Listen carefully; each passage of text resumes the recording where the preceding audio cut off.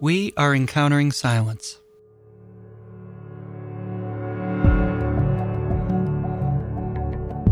Encountering Silence is made possible by the generous support of listeners like you.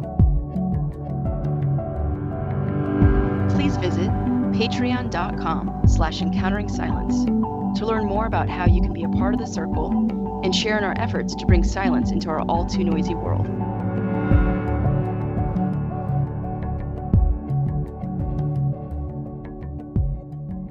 Dr. Robert Wicks, in his roles as a psychologist, university professor, and public speaker, has helped people take measure of their lives for more than 30 years. Together, he and his clients and students have taken the perspective that, quote, difficult times can offer graced moments in a more striking way than the good times can, end quote. As a faculty member at Loyola University, Maryland, as well as a speaker and teacher at other universities and professional schools of psychology, medicine, nursing, theology, and social work throughout the world, he has guided students and professionals in discovering how to value their strengths, develop a practice of mindfulness, and take charge of their self-care. Dr. Wicks's major area of expertise is the prevention of secondary stress, which encompasses the pressures encountered in reaching out to others. He integrates sound psychology and basic spiritual truths to set the stage for profound personal transformation. A prolific author, Dr. Wicks has published over 50 books, including Riding the Dragon, 10 Lessons for Inner Strength in Challenging Times, and Everyday Simplicity. His most recent book is The Tao of Ordinariness, Humility and Simplicity in a Narcissistic Age. Dr. Wicks, welcome to Encountering Silence. Thank you very much. So I would like to ask the question that we normally ask when we have a guest on. If you could, introduce to us your relationship with silence. How do you see your relationship with silence? And do you recall a time maybe in your life when silence became an important thing for you? Well, early in life, even though I'm from New York City, we spent every summer up on a family farm in the Catskills in upstate New York. So silence was part of my journey there, although I didn't really think about it as that. I spent a lot of time simply fishing or walking in the woods or being by myself. So silence at that point was a surprise initially, but when you're very young, surprises are brought into your life in ways that are very natural. When you're an adult, it's not the same. Mm. So I didn't think much about silence, and until I was burning out a bit myself, and I decided to go up to Harvard and meet with Henry Nouwen to discuss a book that I was writing. Mm. And the book at the time I wanted to call Relationships, Nurturing the Gift of Availability. And he said to me, you seem more practical than that. And I said, yeah, I am pretty practical. And he said, well, it's not necessarily a gift, it's a problem. And he said, there must be something from Scripture that says about it. And I said, well, what? He said, I don't know. And if you know Henry or knew Henry, he would swing his arms around and get very emotional. And so we chatted a while about my work in supporting helpers and healers. And finally he said, oh, I've got it. I said, well, what is it? He said, it's pruning. Mm. When you prune something, it doesn't blossom less, it blossoms more deeply. Yeah.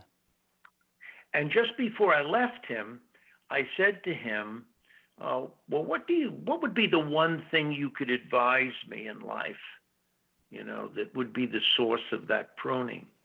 And he looked at me like, well, geez, this is a heck of a question to ask just as I'm walking out.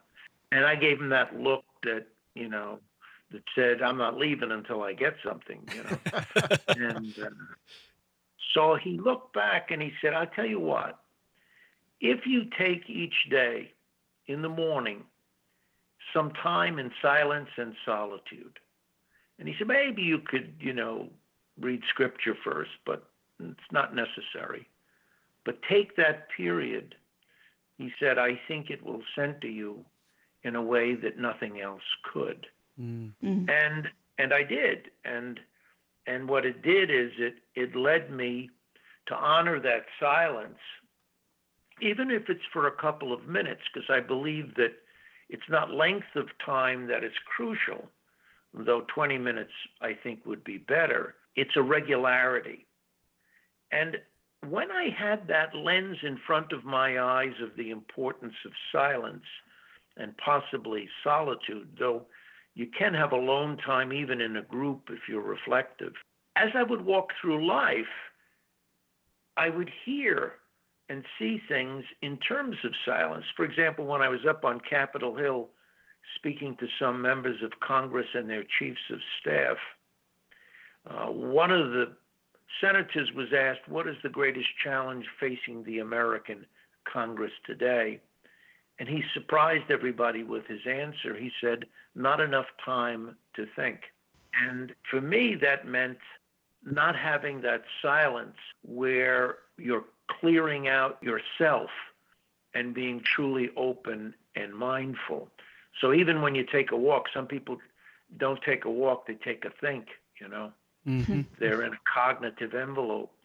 But if you truly can be silent and have a kenosis, an emptying, then after all of the stuff that's right below the surface is coming at you, goes through you, the dust settles, and you have that space to be. So silence has been important in my life for my whole life, really, and has become even more important.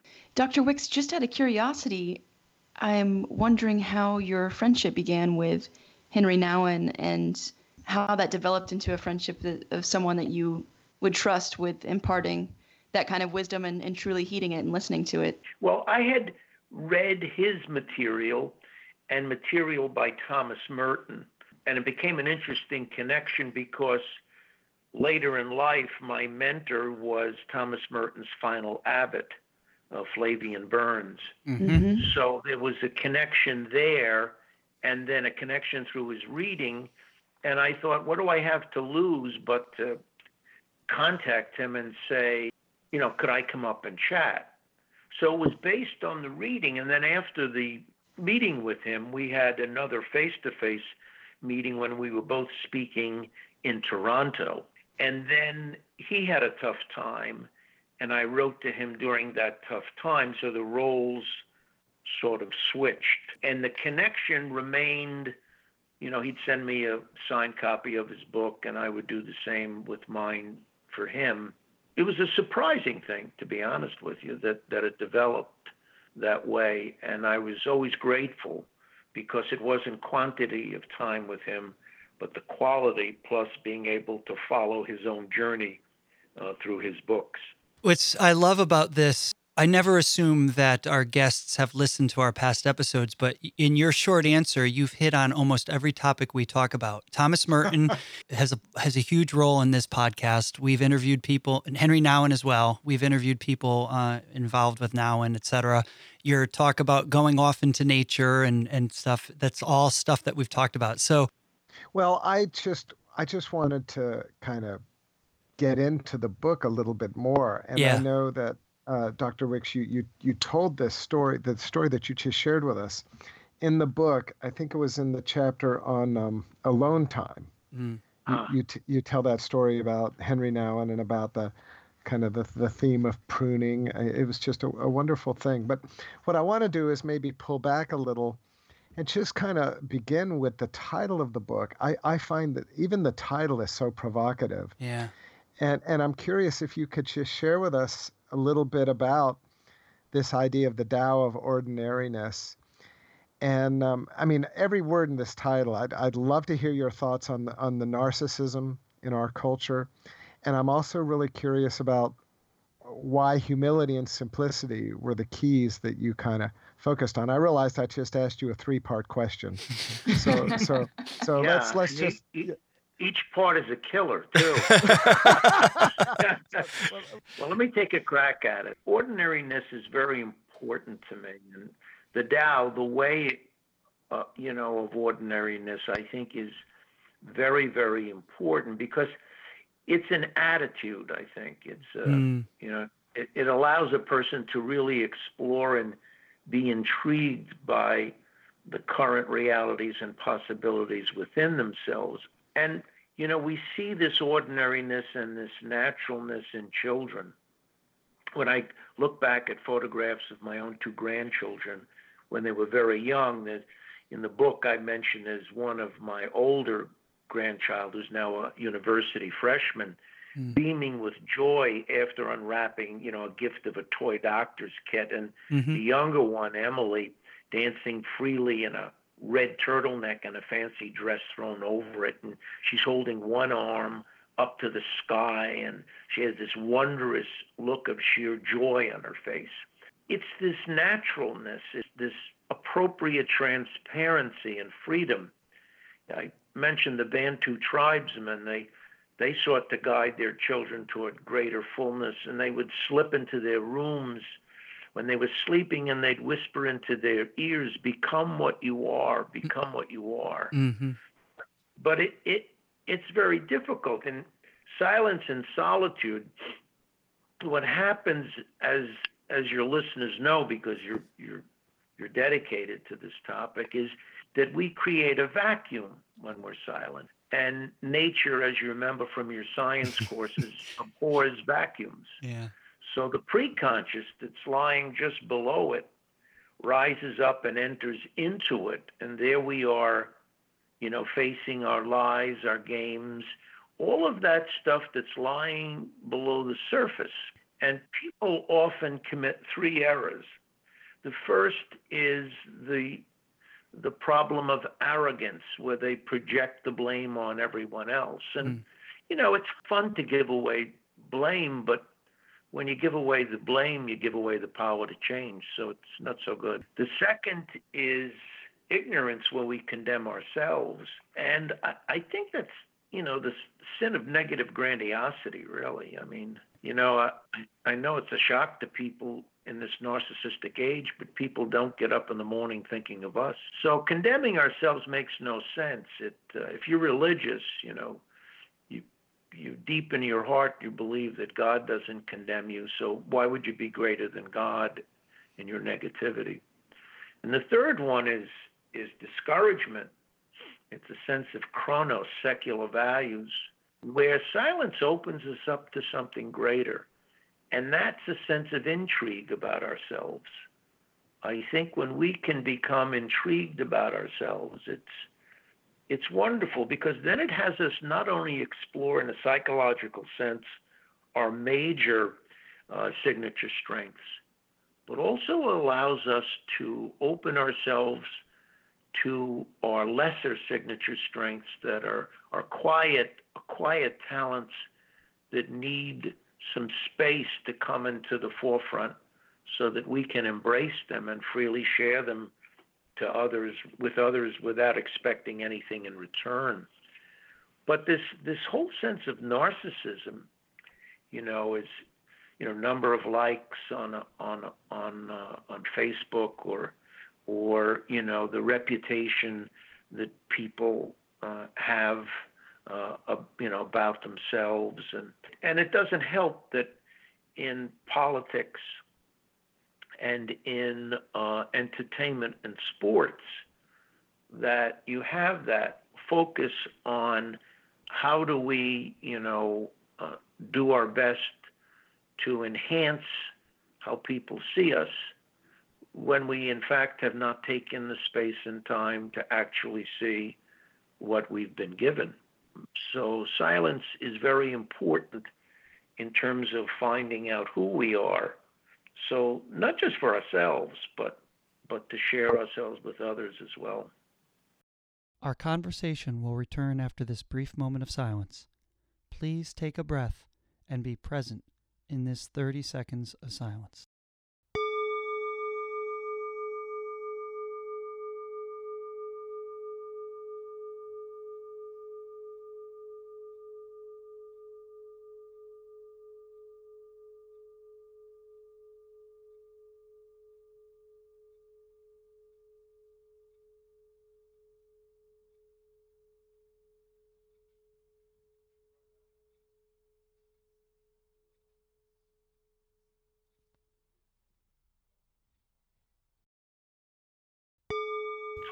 So that's part one. What are the other two parts? Yeah. Why the Tao? I'm just curious because what inspired you. It's not, we're in such a, people get into the lyrics of life.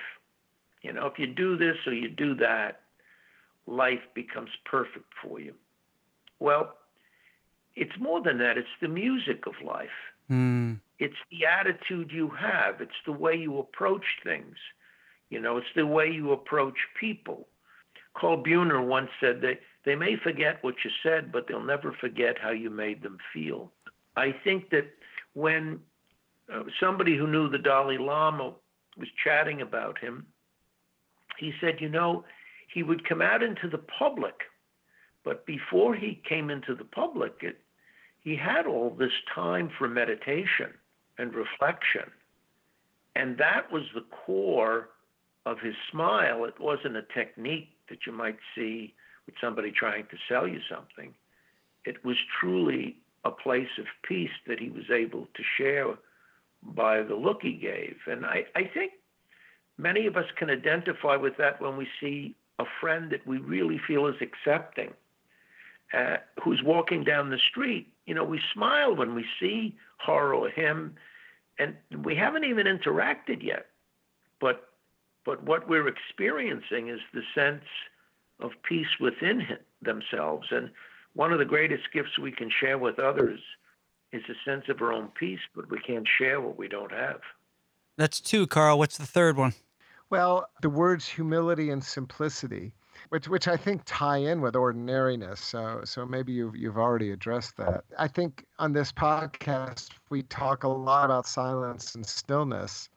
Simplicity doesn't come up as much, and so I just would be curious as to how you understand simplicity, Dr. Wicks, and also how you would frame this, especially for a young person who has grown up in the social media world and the world of 24-hour cable news and kind of the media overload.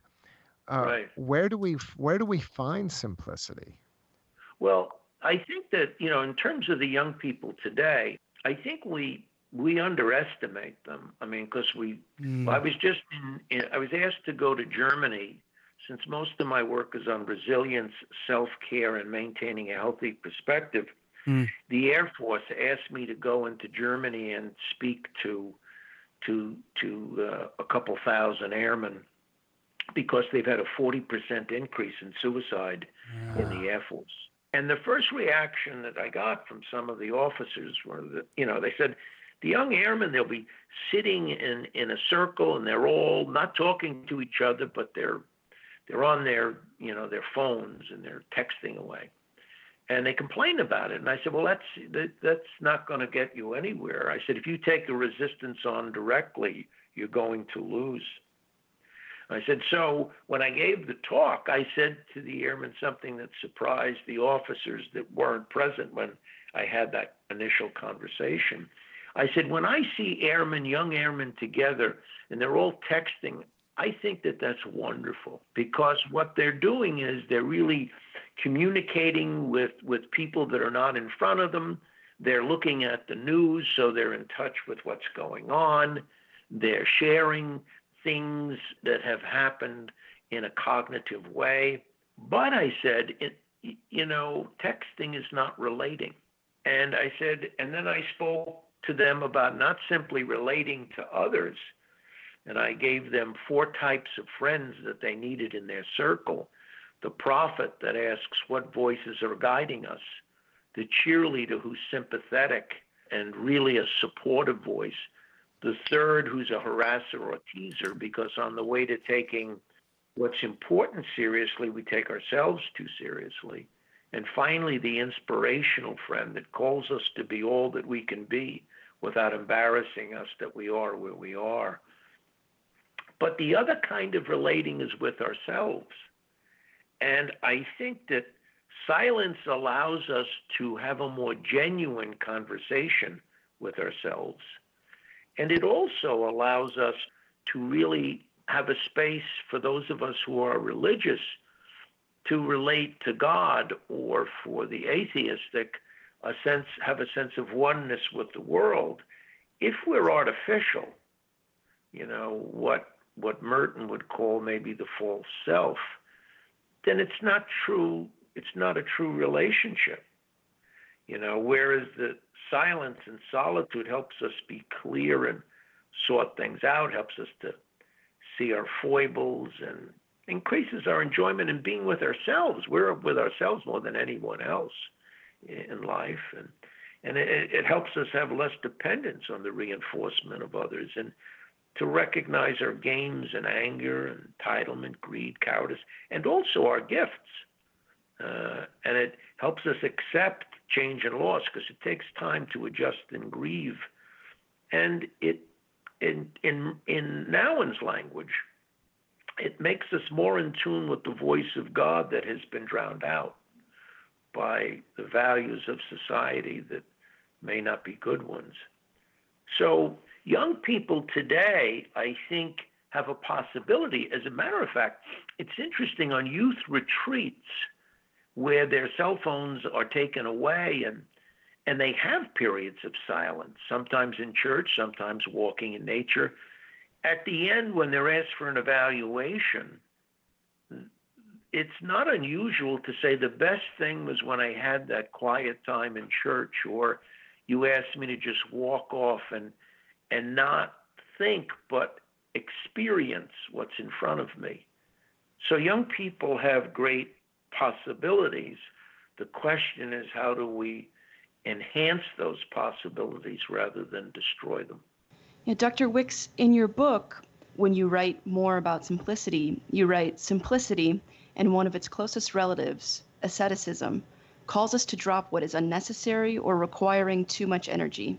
This is done not to avoid the necessary challenges or miss the joyful experiences of life, but to the contrary, to clean one's psychological and sensual palates.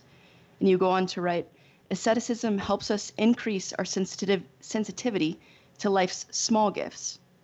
Sometimes simplicity even trumps education because it engenders wisdom and another seemingly rare gift today, common sense. And on this topic of simplicity, it's really interesting that we live in this world today where things like simplicity and silence and solitude and these great, vast meeting places of infinite spaciousness seem to be deemed a rich person's reward. And I wonder if you could speak a little bit to accessibility of simplicity. It seems to me that the people who are in maybe visual or aesthetical simplified situations seem to have the hardest time or the most difficult accessibility to these things of silence and solitude. They can't afford retreats, or they're a single parent that is busy all the time. I wonder if you could just speak a little bit more to that accessibility piece. Well, actually, I find the opposite. I agree that they don't have the financial wherewithal to say, I'm going to take a weekend off, or even a full day off in many cases, but they have a naturalness about them. In the sense, I remember Kathleen Norris writing in Dakota, which I felt was her best book, because it was her least affected book. She was being a poet at her heart, and she was speaking about the Dakota as a spiritual geography.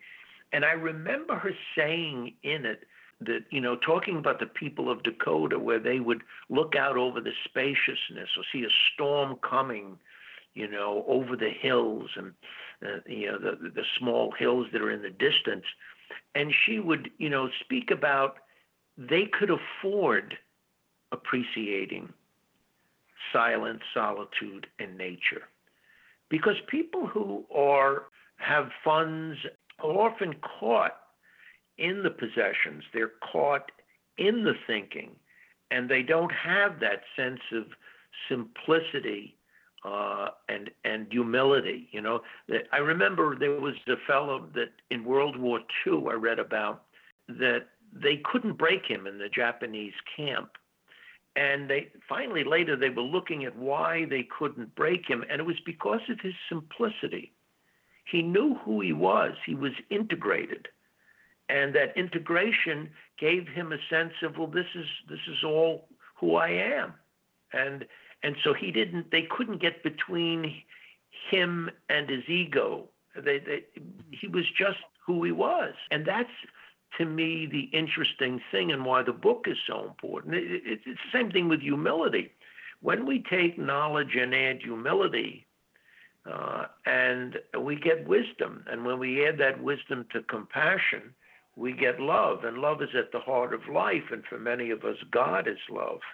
And that humility comes not from, denying yourself of who you are, but it has that simplicity of recognizing both your gifts and growing edges with a sense of equanimity.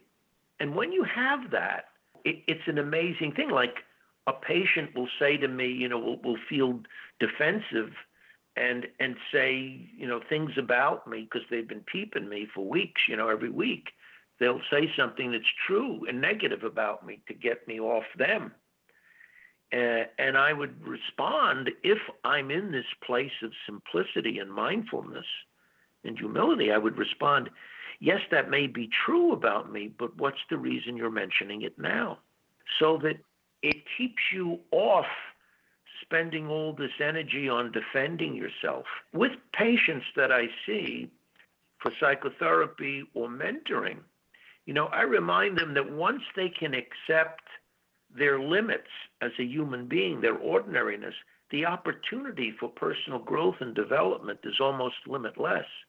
Why? Because they're not wasting their energy, being in this interpersonal mirror, trying to constantly please this audience that's in front of them. It's an amazing thing when people truly see who they are. So would you say then, trying to make the connection, that this goes back to your idea, Carl's answer before, question before about Tao, that it's not so much about the lyrics, it's about the music. It's that you're what you're describing here in your answer to me. It's about those people who maybe because of the situation they're in, or because of life has forced it on them or something, they've learned to be part. To go with the path as opposed to identify with the lyrics, so because it sounds to me like just hearing your answer, it sounds to me like you're not talking about rich or poor so much as you're talking about people who somehow embrace this simplicity uniting with what is. That seems, is that right? Or am I reading into what you're saying? No, I think because what is, there's so much more there than people can embrace, because they've confused comfort and security with peace. So as a result, they'll run away from the now, or they'll deny the now or distort the now, rather than look it in the face and say, well, what is? And then what do I do with that? Say, what do I do with that now? I think that sense of silence helps us do that. Anne Lamott, I enjoy her stuff because she can just see things, and she's too much, I tell you. She said once, almost anything will work again if you unplug it for a few minutes, including you, But then she went on to say why we don't do it. She said, my mind is like a bad neighborhood. I don't like to go there alone. So the sense of how we enter that silence is important. And that's why I spend, a chapter on alone time and also a chapter on mentoring, because, it does help for us to have people in our lives that can stand with us, alongside us, who in a sense don't ask us to have faith in them, but they obviously have faith in us. And so silence is, as you can see, very simple and but also takes a number of things into account. Part 2 of this interview will continue in the next episode.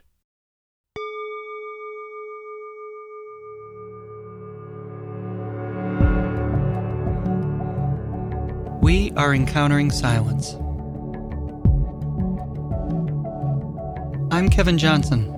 To learn more about me, please visit kevinmichaeljohnson.com. I'm Carl McColman. Find out about my work at carlmccolman.com. I'm Cassidy Hall. My website is CassidyHall.com. Please visit the podcast's website at EncounteringSilence.com. There you can learn more about each of our episodes and find links to purchase books and other resources we discuss on this podcast. When you make a purchase through a link we provide, the podcast receives a small affiliate commission from Amazon.com. Thank you for doing so. Please also visit patreon.com/EncounteringSilence to learn more about how you can be part of our circle of supporters. Our circle of supporters help tremendously in sharing our efforts to bring meaningful conversations about silence to our all too noisy world. Thank you.